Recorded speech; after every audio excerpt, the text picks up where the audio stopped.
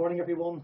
It's good to be here with you, even though we're actually not together. You can see I'm sitting here in my garden shed at home by myself, and you're probably sitting at home. You may still have your dressing gown and slippers on, possibly with a cup of tea and coffee in your hand, relaxing and watching our service. When I was asked to do this a number of weeks ago, this was not what I had in mind. This was not how I envisaged bringing God's word to you this morning.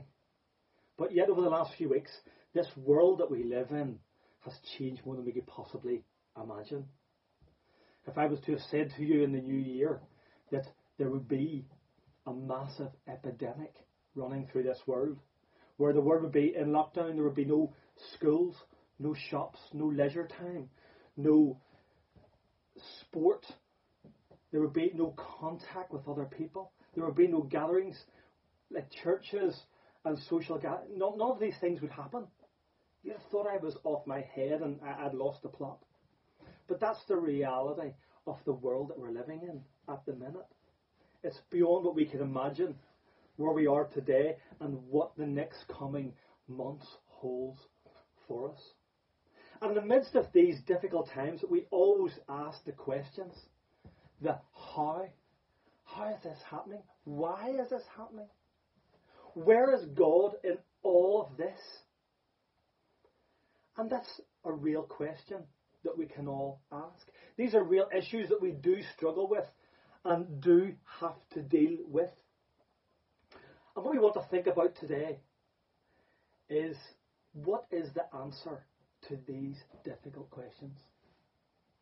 And what I hope to point out to you today and show from God's Word is that the answer to all of these questions is found in the person of Christ Jesus. We're going to be looking at the book of Habakkuk, that little small book towards the end of the Old Testament. And Habakkuk is a prophet of God around the same time of Jeremiah. And his book is basically a conversation between him and God, where he is asking God these difficult questions that he's trying to deal with. You could say that he was having a bit of a rant to God and bringing his frustrations and his anger before his Lord. Because he could see that Judah, God's people, were turning away from God. The whole society that they knew was crumbling and collapsing all around them. God had warned them that there was coming judgment. Because of their sin, they were going to be destroyed as a nation and lose everything. Habakkuk and the people of Judah were rightly very, very frightened in the situation they were in and what they were facing. And despite his strong faith, this was a man who was wrestling with God. But in his wrestle with God, he did what we all should do and bring it to God. Bring these questions to God as we try to understand the ways of God. And this morning, as we look at these few simple verses from Habakkuk chapter 3, I want us to see that there's a big theme in this little book, and it's a theme of faith. It's a theme of putting our faith in the God in whom we can trust. And I want us to look at three simple things today from these verses. And the first one, in verses 16 and 17, is we see that faith in God is the answer, because faith brings peace. Despite being gripped by fear of this coming invasion of this massive Babylonian army, and the frustration of this injustice that these pagan nations could possibly rule over God's people, and the humiliation that they would face as a result of this, and the destruction, Habakkuk, this man of God, had a real sense of peace. If you look with me at verse 16, you will see it says, I will quietly wait. I will quietly wait. In the NIV, it says, I might rest. In the New King James, there's wait patiently. But whatever translation you're using, we have a man here who is at peace with the situation, who is waiting and resting in the peace of God. He knew all of the world that he lived in, everything that he knew and understood and was familiar, would be destroyed. But he had peace and a belief in something greater, something more. Because Habakkuk knew that God was still at work. Because God had already told him this. If you flick back a couple of pages to chapter 1 and verse 5, God says to Habakkuk, I am doing a work in your days that you would not believe if told. God was still working. Even though Habakkuk couldn't see it, couldn't understand, God assured him, I am working here. I am the one that's in control over this situation. He knew he had to wait on God. He knew that God's timing was the timing that was right. In chapter 2 and verse 3, again God speaks and says, For still the vision awaits its appointed time. It hastens to the end. It will not lie. If it seems slow, wait for it. It will surely come. It will not delay. God was assuring Habakkuk that he had a bigger plan, that he had a perfect plan, that everything was going the way that he was intending it to go, if only he had faith to trust. The peace of God that Habakkuk had came from his faith in his Lord who was in control. He knew he could trust in God. He knew he could trust in God's timing. He knew he could trust that God was the one that was building his kingdom and that his purposes were perfect.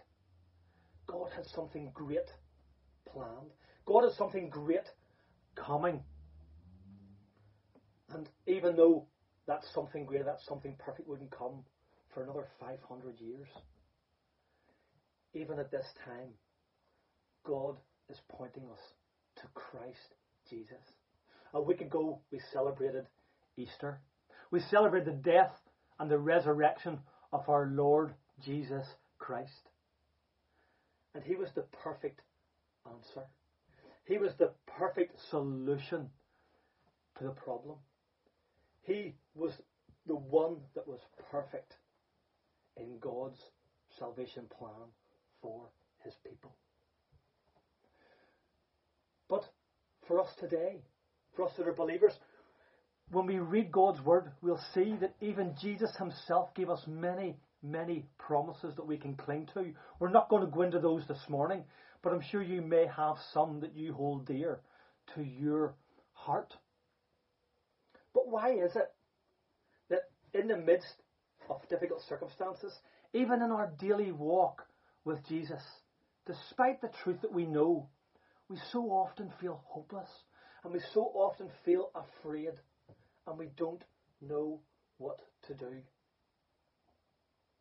We need to put our faith in Christ Jesus. We need to trust in him alone. Because it's only in our relationship with him can we find peace in the difficult times. We need to trust in his work. We need to trust in the kingdom that he is building. We need to trust in the victory that we have through our faith in Jesus. We need to trust in him. After his resurrection, Jesus appeared to his disciples. And the first thing he said when he met them was, "Peace be with you." Christ Jesus, our Lord, is the one who brings us peace. A perfect peace. A peace that we can never find in ourselves. A peace that we can never find in this world. A peace that we can only find through faith in Christ Jesus. Secondly, in verse 18, we want to look at faith in God is the answer, because faith brings joy. Faith brings joy. In verse 18, we see that Habakkuk declared, I will rejoice and I will take joy. He is praising God in this intensely difficult, hopeless situation where he is about to lose everything. How can he do that? How does he have this joy? Where does he find it? What is his source of hope? Well, if you look at verse 18 again, he says, I will rejoice in the Lord. He will rejoice and take joy in his Lord. He will rejoice and take joy in his God. Habakkuk here is proclaiming Christ. He's reminding himself of whose side he is on. He's clinging to what God has done for him in the past. He's clinging to the truth of who he knows God is. And he's living in the blessing of what God is doing in him, even in this difficult situation. Habakkuk is living his testimony. He is living out who his Lord is to him and what it means to him. And for believers today, sometimes we need to remind ourselves of whose side we're on, of who it's all about. Because it's not about us. Our source of peace and our source of joy is not about who we are or what we've done or what we've achieved. It's all about Jesus Christ, our Lord and Saviour. It's about who he is, what he has done in our lives in saving us, and what he has continued to do in making us righteous and making us holy people, making us more like him. We have a Saviour who's rescued us. Through faith in him, he's rescued us from sin and death. He has forgiven us and is continuing to forgive us for the sin and the wrong in our lives, that we keep going away from him, doing things our way and not his way. He paid the price on the cross at Calvary, taking away the punishment that we all deserved for rejecting God and sinning against him. He rose to bring us new life and into a new perfect relationship with him. None of this was anything we have done. Our only part in this is to have faith, that we can know the joy of the Lord. At the end of verse 18, Habakkuk declares that God is the God of my salvation. This wasn't just once some superstitious belief or some ritual that he was going through. This was something real in his life. This was something he was testifying to. Yet, but for Habakkuk to say that, for him, this unfolding plan of God's salvation was only partial. He had only little glimpses through prophecies and through words from God, pointing him to something greater, to some perfect, finished work. But for us, we have the full picture of God's salvation, the completed work of what Christ has done for every one of us. Habakkuk couldn't rejoice in his circumstances, but he could still rejoice in his Lord and his God. But yet the salvation that we have, the hope that we have, is so much greater than what Habakkuk had. It's greater than our circumstances. What Christ has done is bigger and stronger and more everlasting than anything we know and experience and have. In this world, we will lose everything. All things will pass away. There's nothing that we do or nothing that we are, nothing that we accumulate in this world that we can keep, that lasts for eternity.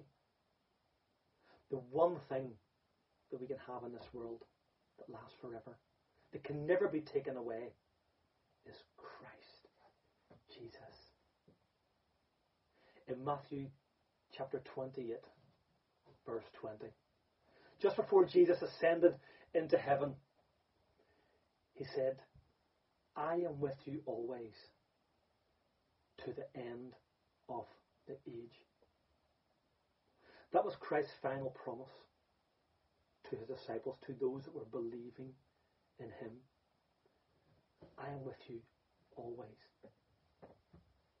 And shortly after Jesus ascended into heaven, he sent his Holy Spirit, who was called the Comforter. The Comforter. One that would come where he would live in us. That he would give us peace and give us joy. That would equip us for every situation. The result of the Holy Spirit living in us means that joy can be expressed even in difficult times. Many times in the New Testament, we see occasions where joy is expressed in the hard times. If we think of Stephen, the first Christian to be killed for his faith, even in the midst of being stoned, Stephen praises God. We can read about that in Acts chapter 6. Paul and Silas in Acts 16, they've been telling people about the wonders of Christ Jesus and the saving gospel. They were beaten.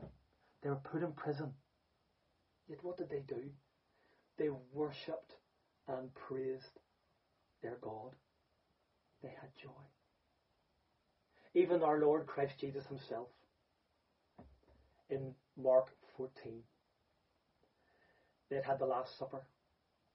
And Jesus, just before he left to go out to be arrested, falsely accused, beaten and crucified, he sang a hymn with his disciples.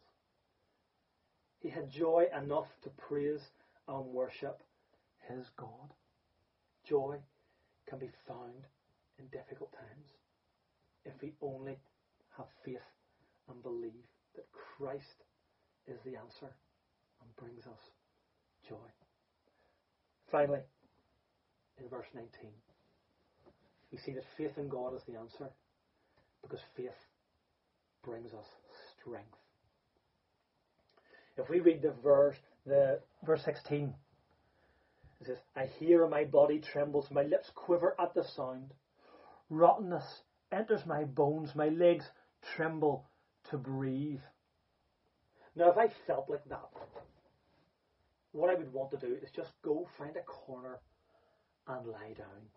I wouldn't want to go anywhere. I wouldn't want to do anything. I wouldn't want to confront anything. But yet, as we've already seen, the joy of the Lord is something real. And the Bible tells us that the joy of the Lord is a source of strength. In Nehemiah, chapter 8, verse 10, it says, the joy of the Lord is my strength. It's a beautiful verse, and it's a wonderful challenge for us as God's people. To know and have salvation in Christ Jesus, that he is with us, that his Holy Spirit is filling us, is the source of strength and is all that we need. And Habakkuk here in verse 19 is relying on God for his source of strength. He says, God the Lord is my strength. He knew this, he believed it, and he was clinging to this truth and feeding off this strength in his God. But he then goes on to describe what that looked like. He said, he makes my feet like the deer's. Now let's think about that for a moment. One of the things I enjoy to do and watch on TV is wildlife documentaries. Some of you may enjoy them, others of you might think I'm a bit of a wildlife nerd. That's okay. But quite often, you'll see these cameramen, they go away out in these most remote places to get the best footage. And there you'll see the deer way up in the mountains, in a really remote, unhospitable, inaccessible place. And there they are, galloping up through this really difficult terrain. Sometimes you see them and it seems like they're hanging onto the side of a cliff face on a rocky ledge. And somewhere you think, how on earth did they even get there? Because one thing about deer is they're exceptionally sure-footed. To follow the path of a deer, as people, we would struggle. But these animals have this amazing ability to just run up those mountains into these accessible places, to go where we couldn't imagine they would go. Habakkuk here is saying that the strength in the Lord makes my feet like the deer's. Trust in God, the strength that He gives us, can make us sure-footed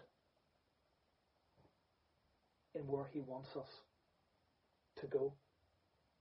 We can be like the deer, galloping up that mountain, taking on challenges, going places where we never thought that we could go. That's what Habakkuk is trying to express here. That what God can do through him and by strengthening him would take him places that he cannot imagine going by himself. For us as believers, that the encouragement this gives us is that in faith, that instead of being in fear and being held back and hiding away, we can step out. That God will give us the strength to go where we didn't think that we can go. We can step out in confidence and assurance that we're not alone, that Christ our Lord is with us, is in us. He gives us the strength to go where He wants to lead us. Where does God want to lead us? What does God have in store for us? There's a beautiful verse in Isaiah. It's one of my favourite. Isaiah chapter 40:31. It says, "They that wait upon the Lord shall renew their strength. They shall mount up with wings as eagles. They shall run and not grow weary. They shall walk and not faint." That's where God wants to lead us. He wants to take us where we mount up with wings as eagles, where by His strength we run and don't grow weary. We will not faint. God has something special for us. Habakkuk says, "He makes me tread on my high places." God has a plan for high places for every one of us. It's very personal here. Habakkuk says, my high places. So where God wants to lead me won't be the same place He wants to lead you. But God has something special planned for every single one of us. To take us to somewhere where we never imagined we could go. To equip us to do something we never imagined we can do. If we only have faith in Him. If we only take that step of faith and step out in His strength, He will do amazing things in us and through us beyond what we can do of ourselves. So the question for us this morning is, do we trust that Christ is the answer? Maybe we've been believers for many, many years. Maybe we're listening this morning and we've never put our faith and trust in Christ Jesus. Well, the question is the same question for every one of us. Do we trust Christ as the answer? Do we have the faith or desire the faith in our hearts to believe that God can work in us and through us, giving us His peace through faith, giving us His joy through faith, giving us His strength through faith in every circumstance we face? That no matter what we face or where we are, we can trust that Christ is the answer. Let's just pray. Lord God, we thank you that you are the Almighty, Holy God over all things. We thank you, Lord, for the perfect work of your Son, Christ Jesus, on the cross for us. We thank you, Lord, that in every situation that we face, we can look to our Lord and Saviour, Christ Jesus, as the answer. We pray, Lord, that you will give us the faith to do this, that we may know your peace, we may know your joy, we may live in your strength, in this perfect relationship we can have through Christ Jesus. Be with us, Lord, now and bless us, and fill us with hearts of praise to you.